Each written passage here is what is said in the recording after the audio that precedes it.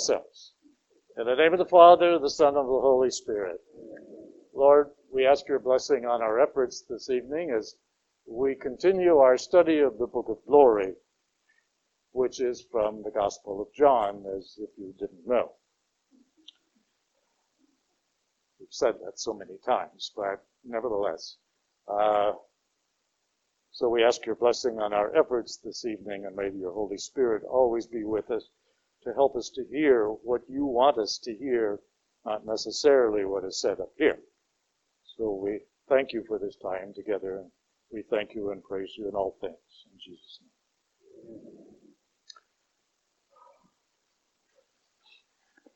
Well, tonight we are going to continue, and I want to welcome a few new people that were just joining us for the evening, or this evening. And I want to chastise all of those that should be here and aren't. But we just have to kind of put up with that. Okay? Before we get into our lesson for this evening, there's a few comments that I'd like to really make regarding the Book of Glory. As we've mentioned before, the second half of the Gospel of John is called the Book of Glory. The first half is called the Book of Signs, as I sort of discussed briefly last week. In the Book of Signs, the first half, Jesus is trying to convince and preach and educate the Jewish people primarily. Remember, at one point in the Gospel, not necessarily Gospel of John, but in the Synoptics, when Jesus is asked about going to Samaria and so forth, he said no, that his role was to preach to the lost children of Israel.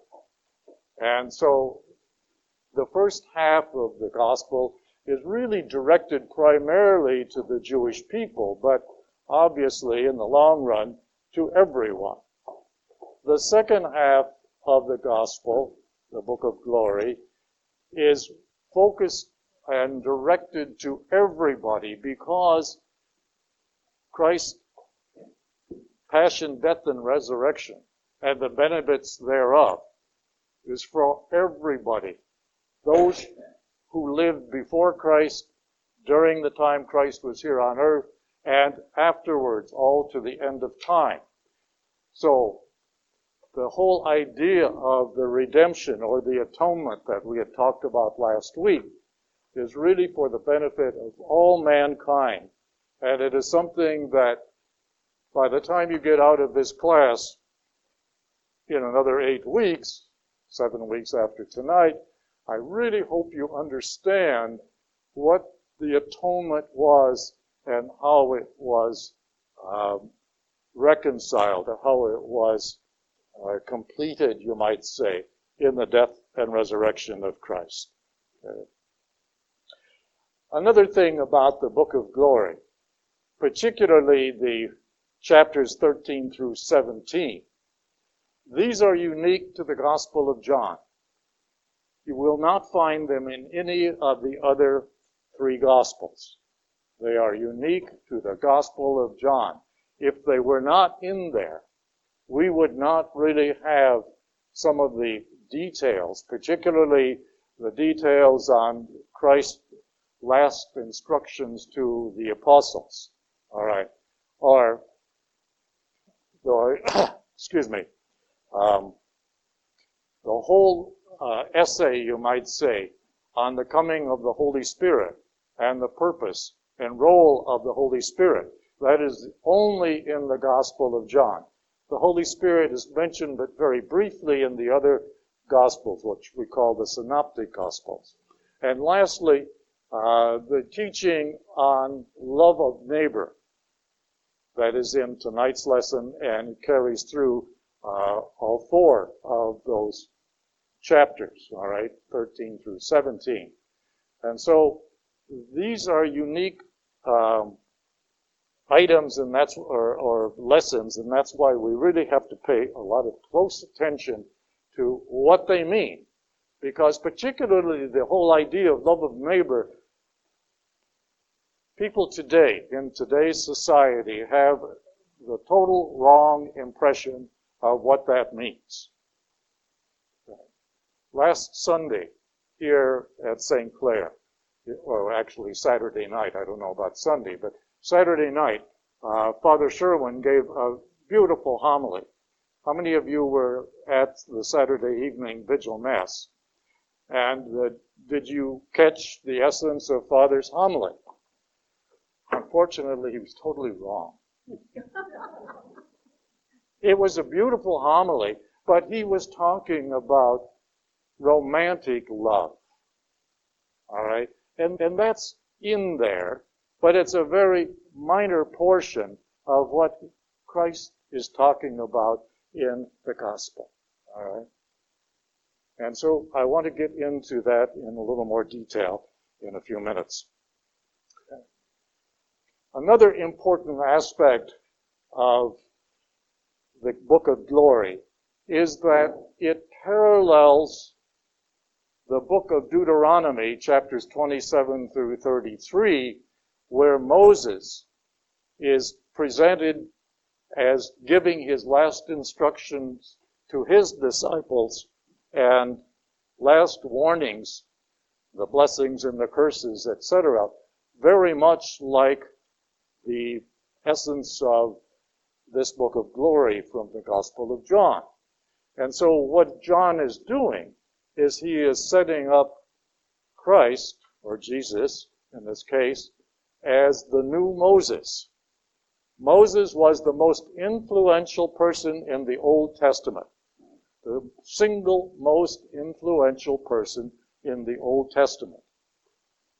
Jesus is the most influential person not only in the New Testament but in the whole Bible, because everything in the Old Testament points in some way, not by name, but in some way, to the presence of Jesus Christ. So Christ is replacing, according to John, Moses as the most important person in all of life. Now, that might be just ho-hum to you people today, but can you imagine the impact on the Jewish people at the time this book was written? Here, for centuries, the Jewish people had idolized Moses, and that's right, they should have. He was a wonderful, holy person. But now he's being replaced by Jesus Christ.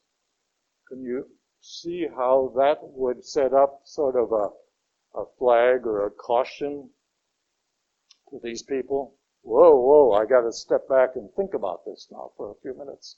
All right.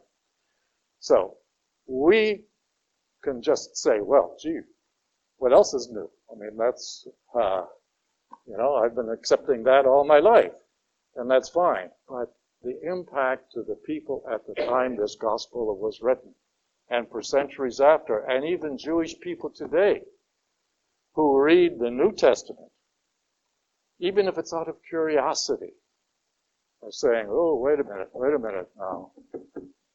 How can that be?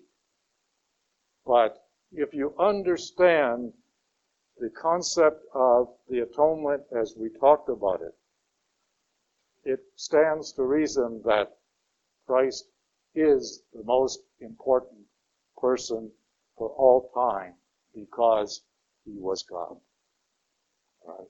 And he gave his human life as a sacrifice to make atonement, to make reparation for the sins of all mankind. Now, one person, one ordinary human being, couldn't do that because an ordinary human being could never make reparation for his own sins, let alone anyone else's. Because what could one individual offer the Father in reparation for his own sins? Can anyone think of anything? No. And that is why God, knowing that, had to come to earth in the form of man to give himself back as the sacrificial lamb or the atoning offering for all mankind, because he was divinely perfect. No one else is divinely perfect. Some people might think they're perfect. That's another thing. But divinely perfect, no one.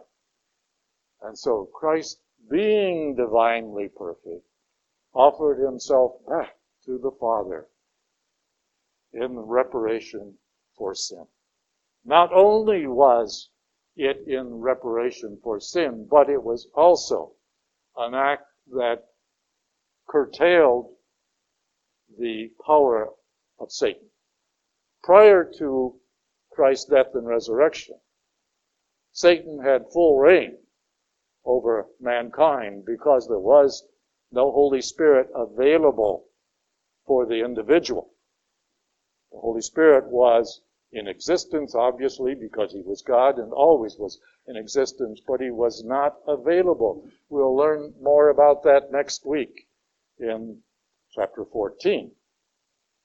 But because there was no Holy Spirit available to the individual, because Christ had not come and made this reparation to repair the sins of all mankind, Satan had free reign up till this time.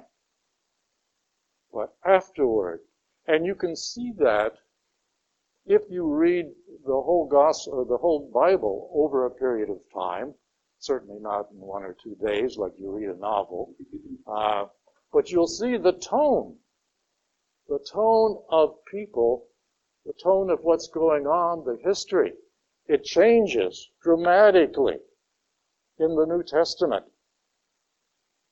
And the tone is much more conducive to a relationship with Christ, with God the Father, and with the Holy Spirit. And that is because this reparation has been made. All right, let's move on. As we said last week, the book of glory is really a battle between our will and giving our will to God. In other words, we observing God's will in place of ours. Now, you might say, well, how can you do that? Well, I agree, it ain't easy. But that is the essence of a relationship. That is what we are striving for. And that is what really Christ is asking of us, is to give our will to him.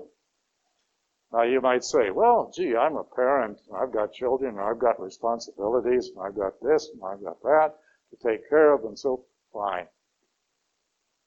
God understands all of that.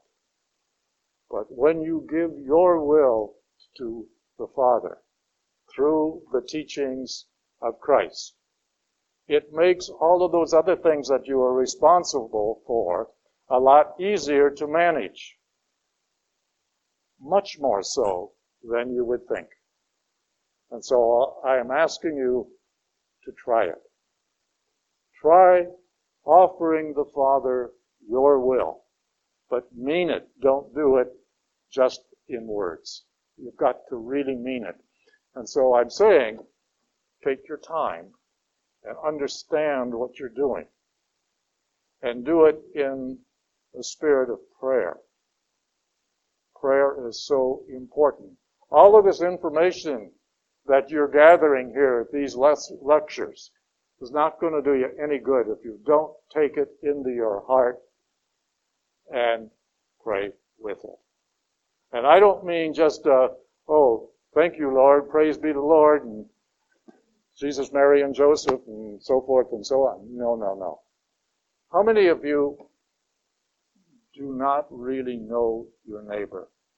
your next door neighbor or your across the street neighbor.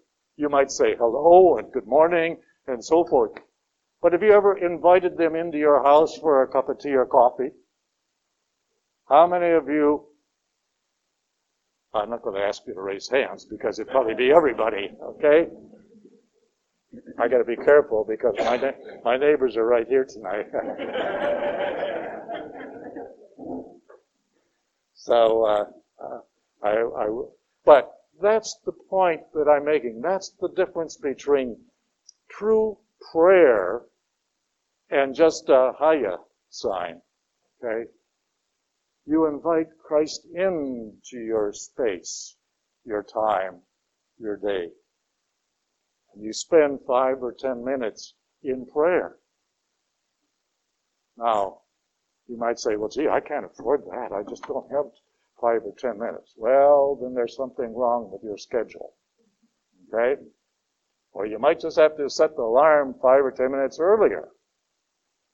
Make sure you're awake, when you sit down to do that. But even so, all kidding aside, all the information in the world is not going to do you any good if you don't pray. That's the way it gets from the mind to the heart. You know what the definition of a lecture is? How the notes of the instructor become the notes of the student without going through the brains of either. We don't want that. A relationship is fostered and nourished by prayer, which means that you've got to spend time alone with your God, for at least 5 or 10 minutes. And once you start doing that and making a habit of it, it will grow on you, and you'll see that 5 or 10 minutes grow into a much longer period of time, and you will make time for it. I guarantee it. Just like the guy on Men's Warehouse. I guarantee it.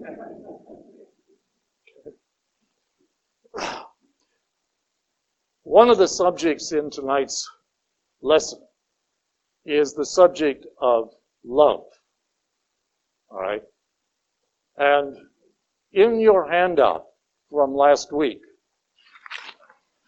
I believe on the last page, is a little diagram on love.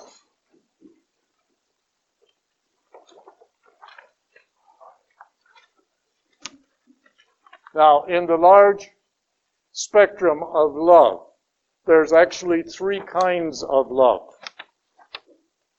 All right? And we're going to put them up here so that you have a chance to see what I'm talking about.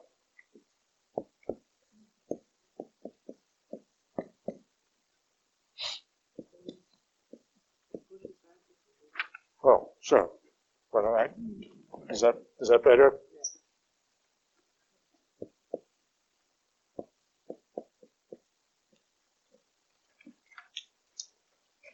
Agape love, filial, and eros. Let's start from the bottom.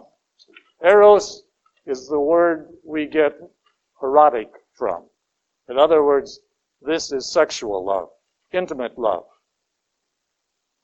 Not all sex, as we know, is love, but that's where it comes from. All right? Filial, the Greek word for brother. All right? Brotherly love, family love. Agape love is unconditional love. All right? And this is what we're really talking about. These two can be included. Brotherly love and erotic or eros can be included in agape love if it is sincere and honest. But agape love is unconditional love.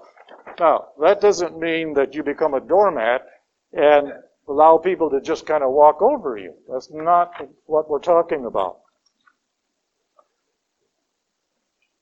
The other thing it is not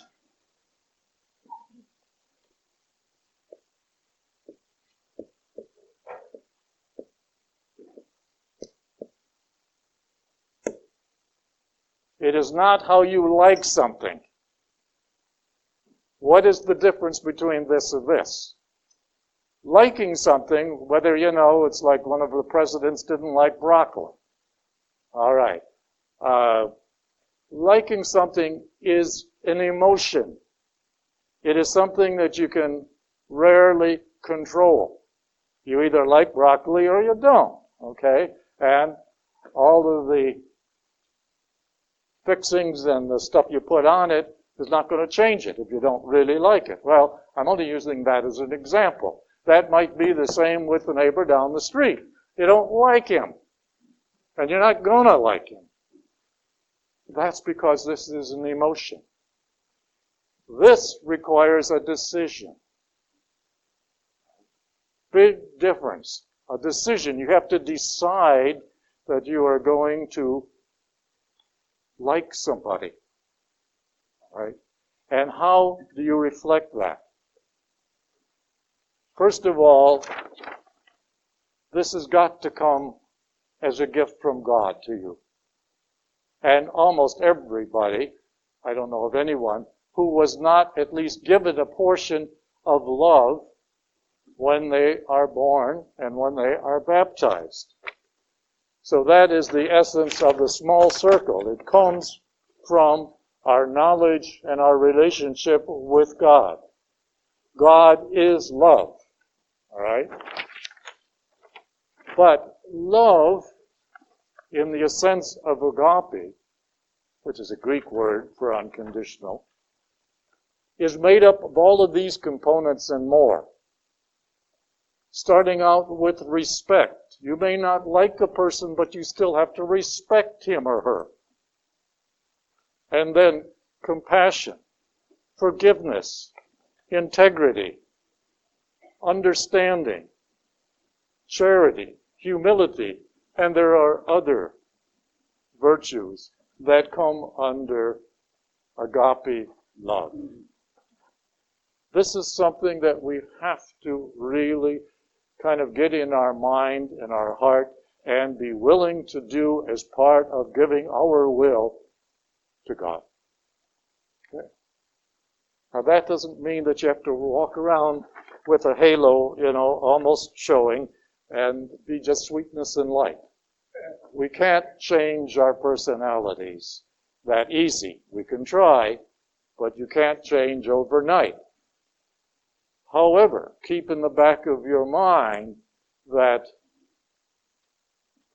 this kind of love comes directly from God and is part of God showing through you.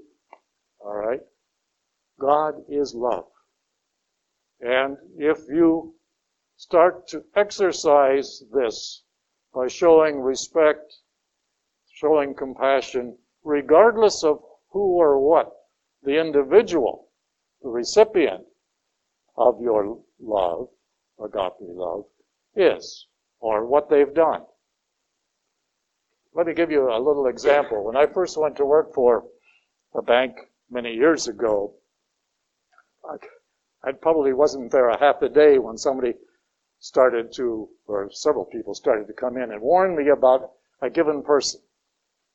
Be careful of so-and-so. I mean, he is just deaf. He is difficult to work with, and he's this and he's that. And your job is going to require interfacing with him, but just, beware. And I thought, well, all right, but I'm not going to make his problem or the company's problem with him my problem. So I thought, well, Lord, the first day I had to go in and get some information from him. I thought, Lord, here I go, support me and back me up. And I thought, well, I'm going to go in and face the lion. Well, what do you want? He said, that's the way he starts out. I hear you're new around here. Yeah. So I said, yeah. And I said, I need some information, and perhaps it might be too much or you're too busy for to give this to me today, but could you? He said, what do you mean I can't do it or I'm too busy? You know? What I did was appeal to his sort of pride or whatever. Anyways, little by little, I could get stuff out of this guy that nobody else could, simply because I went in with a totally different attitude. And that is how you show agape love, is through your attitude. Sometimes it doesn't take words, it just takes a presence. And that's what we're trying to get across. Any questions on that subject? Yes, Anna. What if somebody really hurts you badly? Yes. I mean, the only thing I can think to do is to turn it over to God. That's right. And with that, He will give you the ability to at least be civil, be respectful to that person. And that is what you have to do. There is no choice. I had somebody question me in a slightly different way on that very point one time before.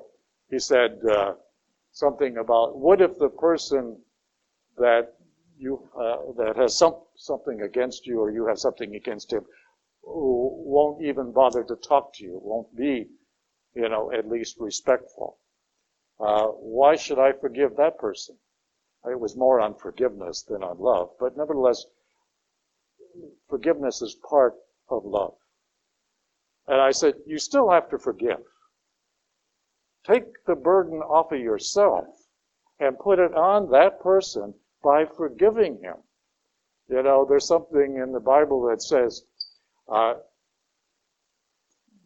love your enemy, and even heap red-hot coals on him or her by being overly nice at times, because perhaps they might get the point. It might rub off, you see. There are ways of handling that. It's sure hard when you don't like them. To love them, it's sure hard if you don't like them. Well, you see, you don't have to think about it in the modern American understanding of love, Here's this gruff old guy down the street, and you don't like him. You're not going to love him, after all. No. But you still have to be respectful, all right? And as you would to your friend or neighbor across the street whom you still have never invited in, you still got to say, good morning, Joe, or whatever, Okay. Yeah, you're right, Gene. It's not easy, but it's worth trying. Yes, Norm? What's that old saying? Kill him with kindness? Kill him with kindness. That's right. That's right. Yes. Yes, sir.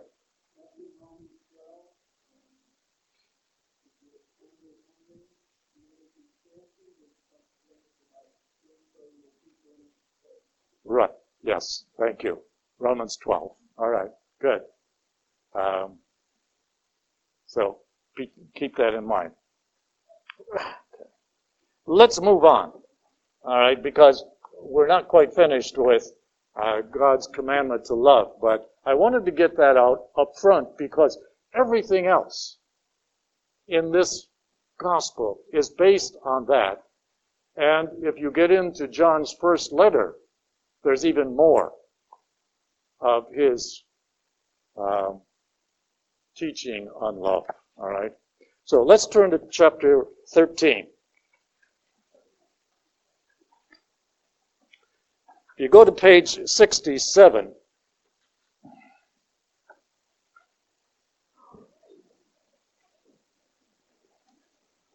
Down in the commentary section, at the bottom of that big paragraph in the middle, the last sentence, love is the path to God. But John's depiction of love is very specific, laying down one's life for others. And that, of course, is exactly what Christ did. He laid down his life for the ransom of all mankind, because no one else could do it. I want to sort of go through the passage on the washing of the feet, because there's so much in there that you may have overlooked or missed, and I want to bring out some of the meaning in there. Before the feast of Passover. Now, there's a discussion, and there has been a debate for 2,000 years on whether the Last Supper was the actual Passover meal, or was it the night before the Passover? And John implies that it was the night of preparation rather than the night of Passover. Remember, Passover goes from sunset to sunset, and not always on Friday. It can be any day of the week, because it is determined by the first full moon, the evening of the first full moon in springtime, all right, after the vernal equinox. Easter is always determined by the first Sunday after the first full moon in the vernal equinox, after the 21st of March, 20th or 21st. All right. So that's why they often coincide, but Easter is always obviously on Sunday. The Passover can be any day of the week. Before the feast of Passover, Jesus knew that his hour had come. Now, that's a strange statement, but if you're familiar with the other Gospels, remember, for example, in the story of the marriage feast at Cana, when Mary, his mother, says to Jesus, they've run out of wine. They have no wine. And Jesus says, how does this concern you or me? My hour has not come. When Jesus is referring to hour, he's not referring to a specific 60 minutes. He's referring to a specific point in his mission, the mission of being the sacrificial lamb to be offered back to the Father. All right? Jesus knew now that his hour had come to pass from this world to the Father, or to return to the Father. He loved his own in the world, and he loved them to the end. Now, underline that word, or words, to the end. All right? Because it can refer to a measure of love, or it can refer to time. And in this case, it's both. To the end of time and to the end of any possible measurement. The devil had already induced Judas, son of Simon the Iscariot, to hand Jesus over. So, during supper, fully aware that Jesus had fully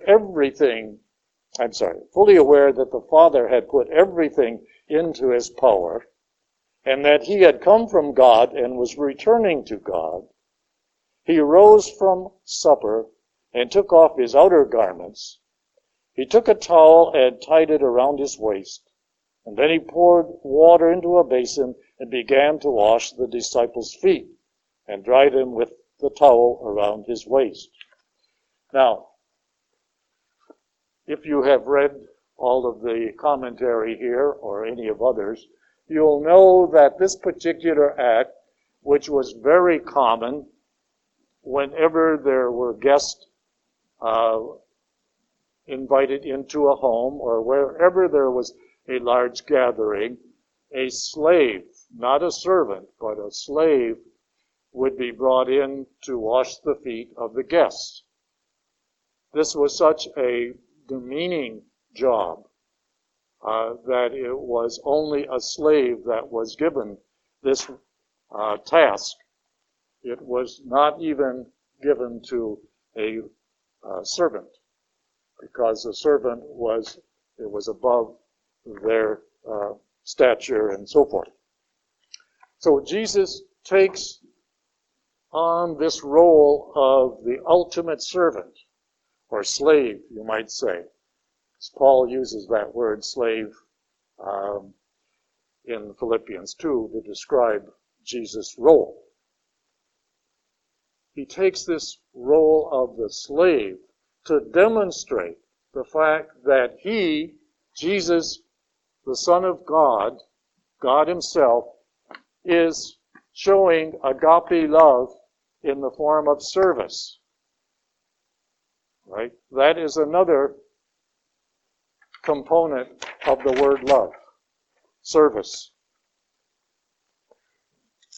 Important in a way, because, well, let's read on. He came to Simon Peter, who said to him, Master, are you going to wash my feet? And Jesus answered and said to him, What I am doing, you do not understand now, but you will understand later. Peter said to him, You will never wash my feet. That's Peter, foot in mouth. And Jesus answered him, Unless I wash you, you will have no inheritance with me. Two very important statements. Washing in almost any scene within the Bible always has a baptismal reference. There is always, remember last week we talked a little bit about the ordinary or the earthly meaning of a given story and the spiritual meaning. Almost all of the Bible, particularly the New Testament, is written on two levels. And you can read it purely at face value, the earthly value. But it also has a spiritual value. And in this case, both of these points that are made here have both. All right?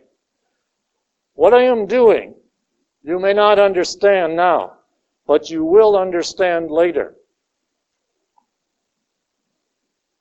Peter, as you know, was very impetuous, always sort of jumping to conclusions and kind of spurting out statements before he really had time to think. In this case, Jesus wants him to think about this, because later, baptism will become the second most important sacrament in the church. The washing of our souls,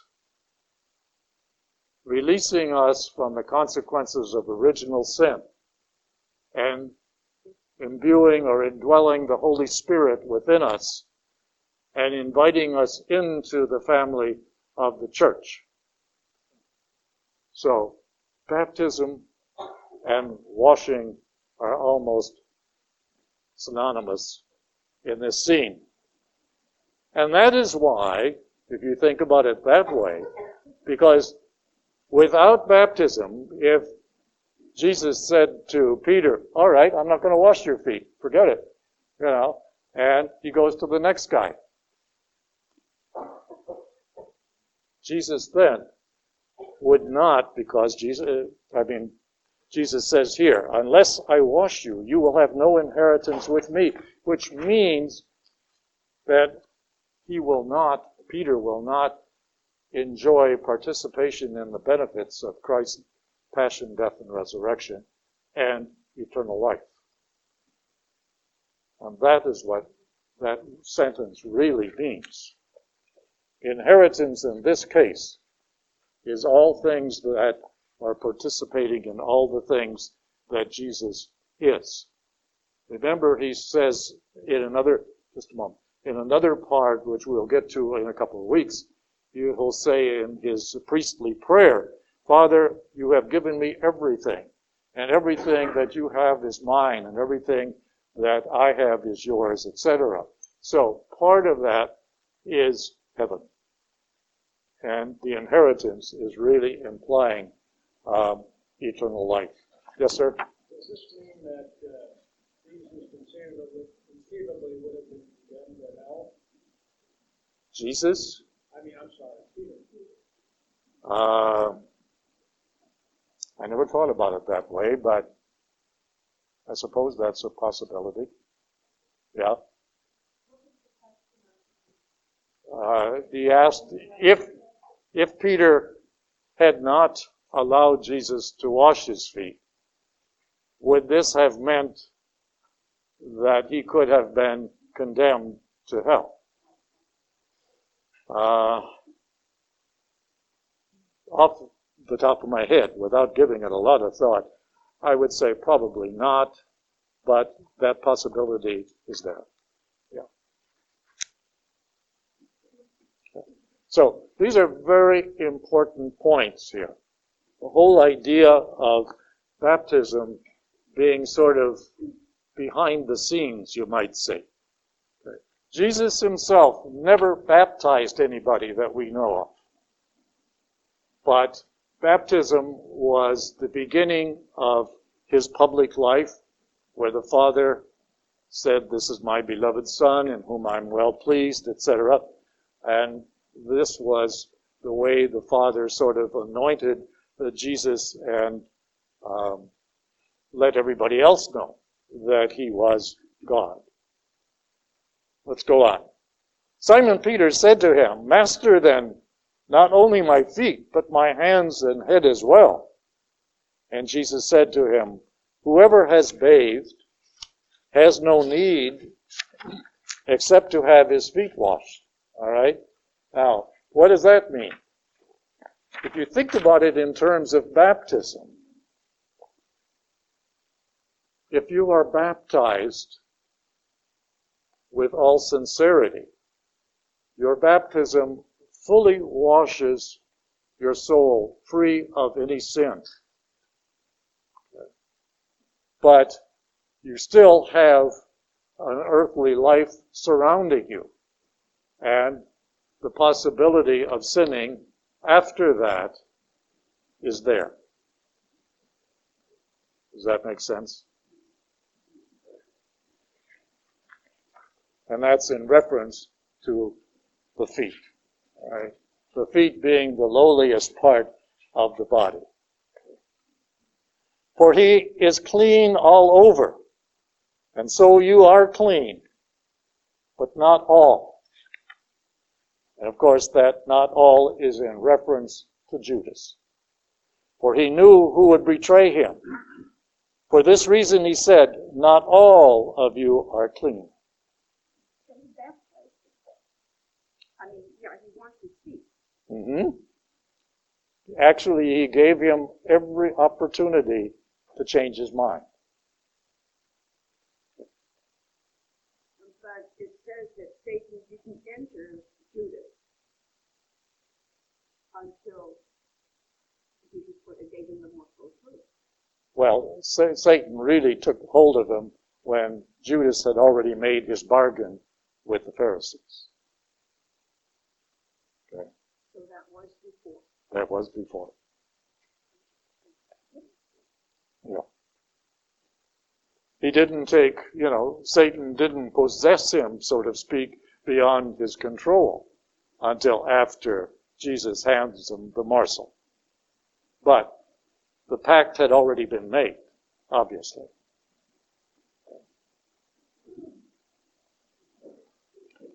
Now, here is where Jesus speaks to us, not just to the apostles.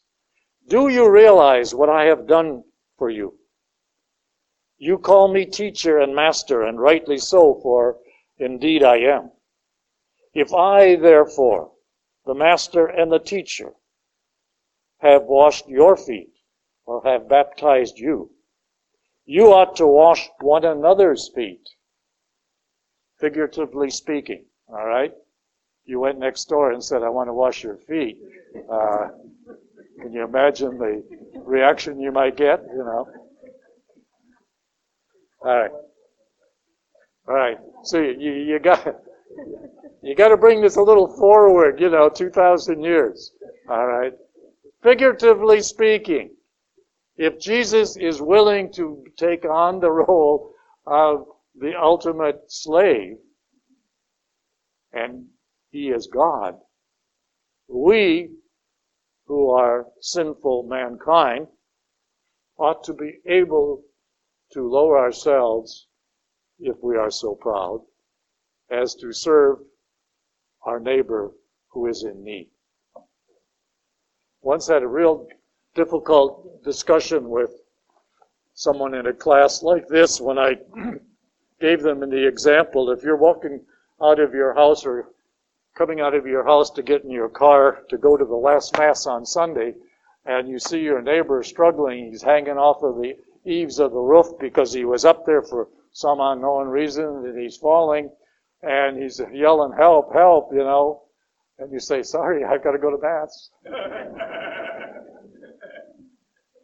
I can't be late, right? And I said, you are bound to help this guy out. Forget the Mass.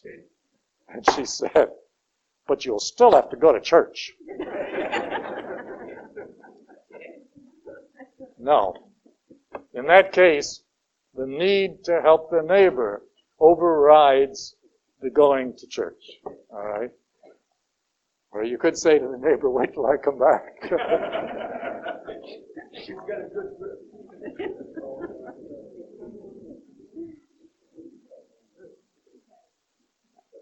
Since I have given you a model to follow, so that as I have done for you, you should also do. Amen, amen, I say to you, no slave is greater than his master, nor any messenger greater than the one who sent him. If you understand this, blessed are you if you do it. I am not speaking of all of you, for I know those whom I have chosen. But so that the scripture might be fulfilled, the one who ate my food has raised his heel against me. Now, what does that mean? How many of you have seen the movie Passion of the Christ? Many of you have. You remember the scene where Christ is in the garden and you see this white snake sort of, wiggle around. And all of a sudden his foot comes down and crushes his head. All right. That is a little bit of, Hollywood theatrics. But it comes right out of the book of Genesis. In the story of Adam and Eve, remember where God condemns the serpent after he has enticed Adam and Eve to eat of the fruit of the tree? Okay. Says, because you have done this, I'm reading out of Genesis chapter 3, because you have done this, you shall be banned from all the animals and from all the wild creatures. On your belly shall you crawl, and dirt shall you eat all the days of your life. I will put enmity between you and the woman, and between your offspring and hers. And he, the offspring of the woman, who is Mary and Jesus, he will strike at your head, while you strike at his heel. All right. So, now the reverse is happening. Christ is crushing the head of the serpent through his death and resurrection. And that is, as I said earlier, up until the crucifixion and death of Christ, Satan had full reign and almost unlimited control over mankind because of the fact that sin had so engulfed humankind. But the whole idea of Christ offering his self, his divine human self, in a sacrifice back to the Father, has stopped that. and has then permitted mankind to return to the Father. Up until that point in time, even those who died in the good graces of God could not enter heaven. They were held back because the sins of mankind had not been yet paid for. Now, with the death of Christ, those who died in the good graces of God beforehand have now, or can now be released and enter into heaven. It says, from now on, I am telling you before it happens, so that when it happens, you may believe that I am. You see the words I am in capitals? All right. In this case, and the Jews would have known this perhaps better than we Christians, that is in reference to God. In other words, let me reword that and say, I am telling you before it happens, so that when it happens, in other words, the resurrection happens, you may believe that I am God. That's what it means. In an earlier part, and to some degree in chapters 16 and 17, Jesus will use this phrase, I am, about 21 times in those two chapters. And it's in normal conversation, such as in the first part of that sentence, from now on I am telling you, I am. If you start numbering those, you'll see that within these 4 chapters, the words I am will be used at least 21 times. Okay? And that is his way, Jesus' way, of saying that I am God. Amen, amen, I say to you, whoever receives the one I send receives me. And whoever receives me receives the one who sent me. This is an important statement that runs throughout John's Gospel. The whole idea of Jesus being sent by the Father out of love for mankind, the Father's love for mankind, to make reparation for sin that mankind couldn't do. And so this whole idea of being sent by the Father is very important to Christ and should be very important to us. I have a book called Christ the One Sent, S-E-N-T, not C-E-N-T, okay. And it is a beautiful dissertation, you might say, on that very subject. The idea of Christ being sent by the Father out of love.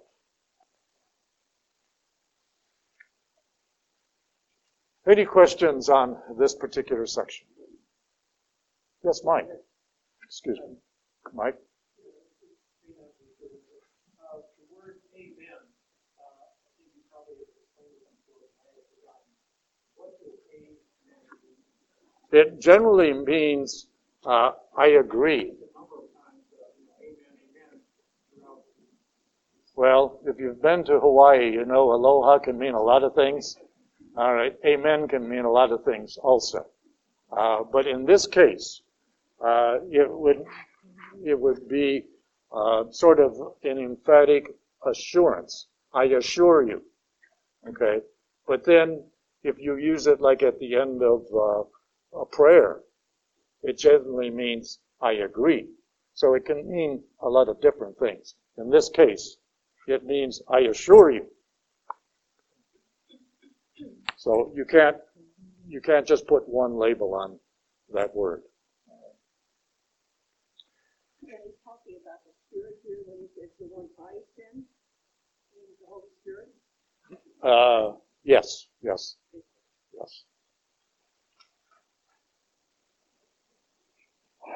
Any other questions on the washing of the feet scene? Okay. All right. Let's move on then. Judas' betrayal. I'm not going to read this because it's short and you've all heard it many times and know it many times. There's a few comments that I get almost every time that I teach this subject about poor Judas. Okay?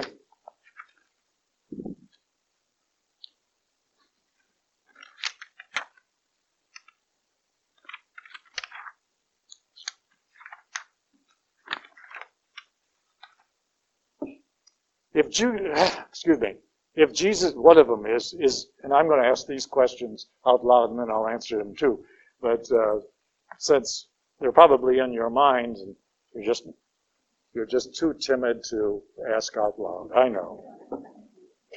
If Jesus was God and knew everything, why would he have chosen Judas as an apostle? Okay? Well, think about the story of Adam and Eve. Adam and Eve, as we've mentioned several times, is an allegory, all right? Not two historical people. It's not a history lesson. If it wasn't Adam and Eve, it could have been, Sally and Pete. What difference does it make? If it wasn't, Adam and Eve, it would have been somebody eventually who would have sinned and caused all of these other consequences of the first sin. Okay. In this case, Jesus chose Judas because Jesus knew that there was several betrayers out there possible. And so his 12 apostles ran the whole spectrum of people. There were all kinds of people in there, young and old. There was 3 sets of brothers. There was a father and a son. So you see, you have a lot of variety in there. Obviously, Jesus probably gave Judas special attention. He was the purse, held the purse strings. All right, and he probably gave him every opportunity to change his mind, but Jesus, being God, knew in advance. And he still chose him because if it wasn't Judas, it would have been somebody else. All right. Another question. It might appear to many that Judas was predestined to betray Jesus. Excuse me. The church does not believe in predestination, except as a figure of speech, you might say. When you say, I want all of you to be happy, is that predestination? No. Jesus or God would say, I would like all of you to return to me and be happy in heaven. Is that predestination? No. That is wishful thinking, because it's not going to happen. All right? So, Judas could have said no at any point in time and changed his mind. Look at Mary. Asked to be a mother when she wasn't married yet. What embarrassment that must have caused her in that culture and time period. She could have said, no, I don't want to. She didn't. We all have the opportunity to make decisions to love or to withhold love. And when we withhold love, that's what sin is. You can't put a one-label definition on sin because it can take so many different facets. And in this case, Judas was somebody who wanted more out of Jesus. He wanted Jesus to be the Messiah that would overrun the Romans and restore Israel back to the glory at the time of King David. And that was strictly an earthly thinking. And Jesus said, no way. That's not what we're here for, and that's not what he was here for. So Judas refused to give up his own will. He could have said no, but he didn't. And that was brought out. That was sort of underlined by the fact that he took his own life. Well, her inclination would have been whatever God wills is fine. But she was also faced with the everyday reality of a very embarrassing situation.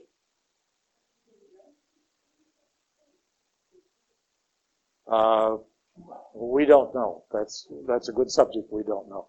So you see, even though she was enlightened, you might say, due to the fact that she was without sin, she still had to face an earthly, embarrassing situation. And she still said yes. Yes, sir. Whether it was Mary or Judas or you and I, we have free will. And that can enter into that very easily. Lead us not into temptation, but deliver us from evil. We have the option. Yes, that's right. Take it or not is our decision. And that's the whole objective of this course, is to get us to see that the importance of giving our will to God. All right? In all matters. In all matters. And believe me, that's not easy. I'm not saying that it is. But once you've done it, once you have really done it and agree to continue to live that way, your life is much happier. Peace that Jesus can only Jesus can give comes with that giving of the will. So we're going to be talking about that throughout all of these lectures.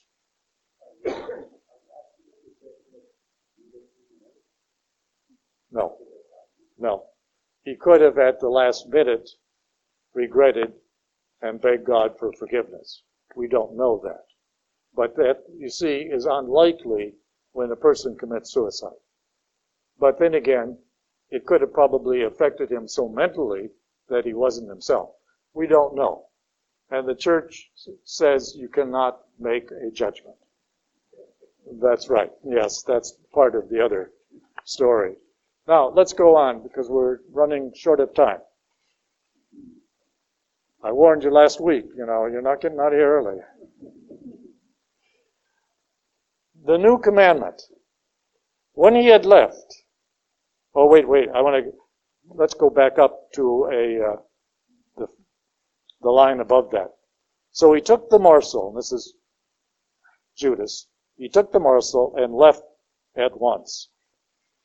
And this is John's little way of slipping in something. And it was night. Remember last week I told you that John uses various phrases to indicate things other than what it really seems. Who cares whether it was night? Obviously a dinner is at night, is it not? Okay. All right. In this case, he's talking about evil, the presence of evil. And it was night. It was evil reigning in the heart of Judas. He said the same thing about Nicodemus when he came. Yes, but there, in that case, it was more lacking of understanding, lacking of knowledge. It wasn't evil. Nicodemus was not an evil man. All right. But he was lacking in knowledge and understanding of what Jesus was trying to get across. In this case, Judas knew exactly what he was doing and went out and did it. And it was night. When he had left, Jesus said, "Now is the Son of Man glorified, and God is glorified in him." God is glorified in and through Jesus because Jesus has fulfilled the mission, or is about to fulfill the mission for which he was sent. for which the Father sent him. Okay? And that is a way of glorifying the Father. We too, when we fulfill what is asked of us, whether it be a one-time thing or a lifetime thing, God will glorify us through eternity. All right? And on the last day. My children, I will be with you only a little while longer, and you will look for me, and as I told the Jews, where I go, you cannot come. And so now I say to you, I give you a new commandment. I'm going to stop for a minute and go back up there. As I told the Jews. Well, they were all Jews. Everybody in that room was a Jew. So why would he say this? Because I told the Jews. That sounds almost like, a word that you would sort of spit out. It's because this was written many, many, many years later, after Christianity and Judaism had split off, had separated. And so what John is doing here is making differentiation between the present followers of Christ and those who are about to demonstrate their rejection of Christ. Because he saw both sides, and he's writing this much later. There's these little words slipped in here where you could catch that every so often. There's a real interesting one in the book of Deuteronomy, which many, particularly Protestant people and many Jewish people, feel were definitely written by Moses. Okay? But it talks about things that happened after Moses died. The writer of the book of Deuteronomy kind of got a little carried away, and in his writing of these things, slipped in a few things that didn't happen until long after Moses died. Okay. So every once in a while you catch these little words that sort of help you indicate about when it was written. Okay. Now, you will look for me as I told the Jews, where I go you cannot come. So now I say it to you, I give you a new commandment. Love one another as I have loved you. So you also should love one another. Well, this is not a new commandment. In the book of Deuteronomy, it very clearly states, you shall love your neighbor as yourself. So that's not new. What is new? In this culture, even though the commandment way back in Deuteronomy, written 700-800 years before Christ, says you are to love your neighbor, the Jewish people didn't. Love to them was strictly filial, family, brotherly love, and husband and wife, obviously, and children. But love was very seldom shown outside of the family.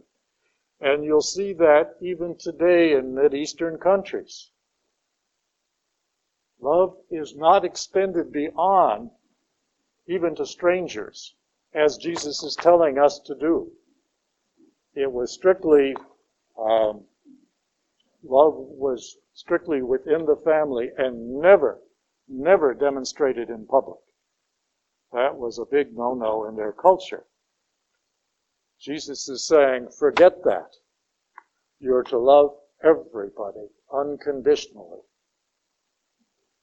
And that is the new part of this. It says, and because of that, this is how you will know that you are my disciples, if you have love for one another without limit.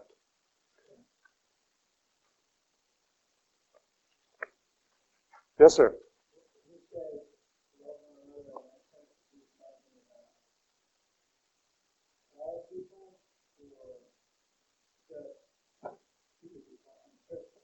all people, everyone. No limits, no qualifications. Okay? But it isn't affection. See, he's not saying you got to be sweet and nicey nice. No. Affection is only a small part of love down here. So love does not include affection in this sense. It can later, when extended down into the eros, but not in the agape. All right. Very important, and yet, like I said, Father Sherwin's homily last Saturday, it was a beautiful homily based on some modern-day song that he read the words. And it was very nice, but it was all centered around affection. Okay? Affection. And not in the broader sense of agape love. All right, now, Peter's denial. Simon Peter said to him, Master, where are you going? Jesus answered him, Where I am going, you cannot follow me now. Underline the word now, if you will, please. Though you will follow me later. Peter said to him, Master, why can't I follow you now? I will lay down my life for you. Here's Peter again, really sticking his neck out. Jesus answered, You will lay down your life for me, will you? Amen, amen, I say to you, the cock will not crow before you deny me 3 times. Now, this idea of Jesus leaving and in one of the other Gospels, he goes back and forth, for a little while, and you will not see me, and so forth and so on. It can be interpreted in 2 ways. It could be interpreted that he will die on Friday and rise again on Sunday when they will see him. All right? Or it could mean that he is dying now and going to heaven, and they will die later and see him in heaven. Or it could mean they will see him like they will see everyone else at the end of time. So we're not quite sure which of these time periods he's talking about. I would like to think that he's talking about 3 days later when they see him in his glorified state after the resurrection. Okay? But it is not clear, and scholars, you have as many people thinking one way as they do the other. Now, that ends chapter 13. We've got an interesting situation here that I want you to kind of think about. Washing of the feet, okay? Which implies love and service.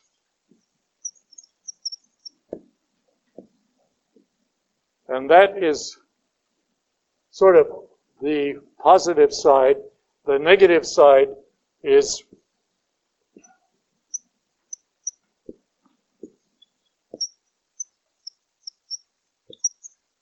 Judas' betrayal. The ultimate in love, the ultimate in evil. Obviously, love wins. Then you have another equation, you might say.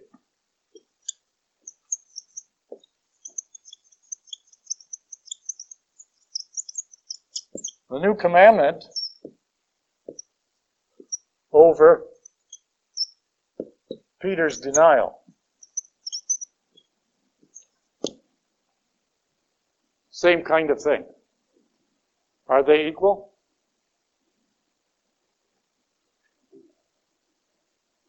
The ultimate in love,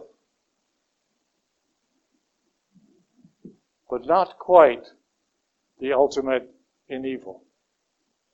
Okay. Nevertheless, it is evil, but it is something that is correctable, whereas this one wasn't. Well, one is turning your back on God completely. Yes, And the other one is saying, oops, I made a mistake, would you forgive me? yes, yes.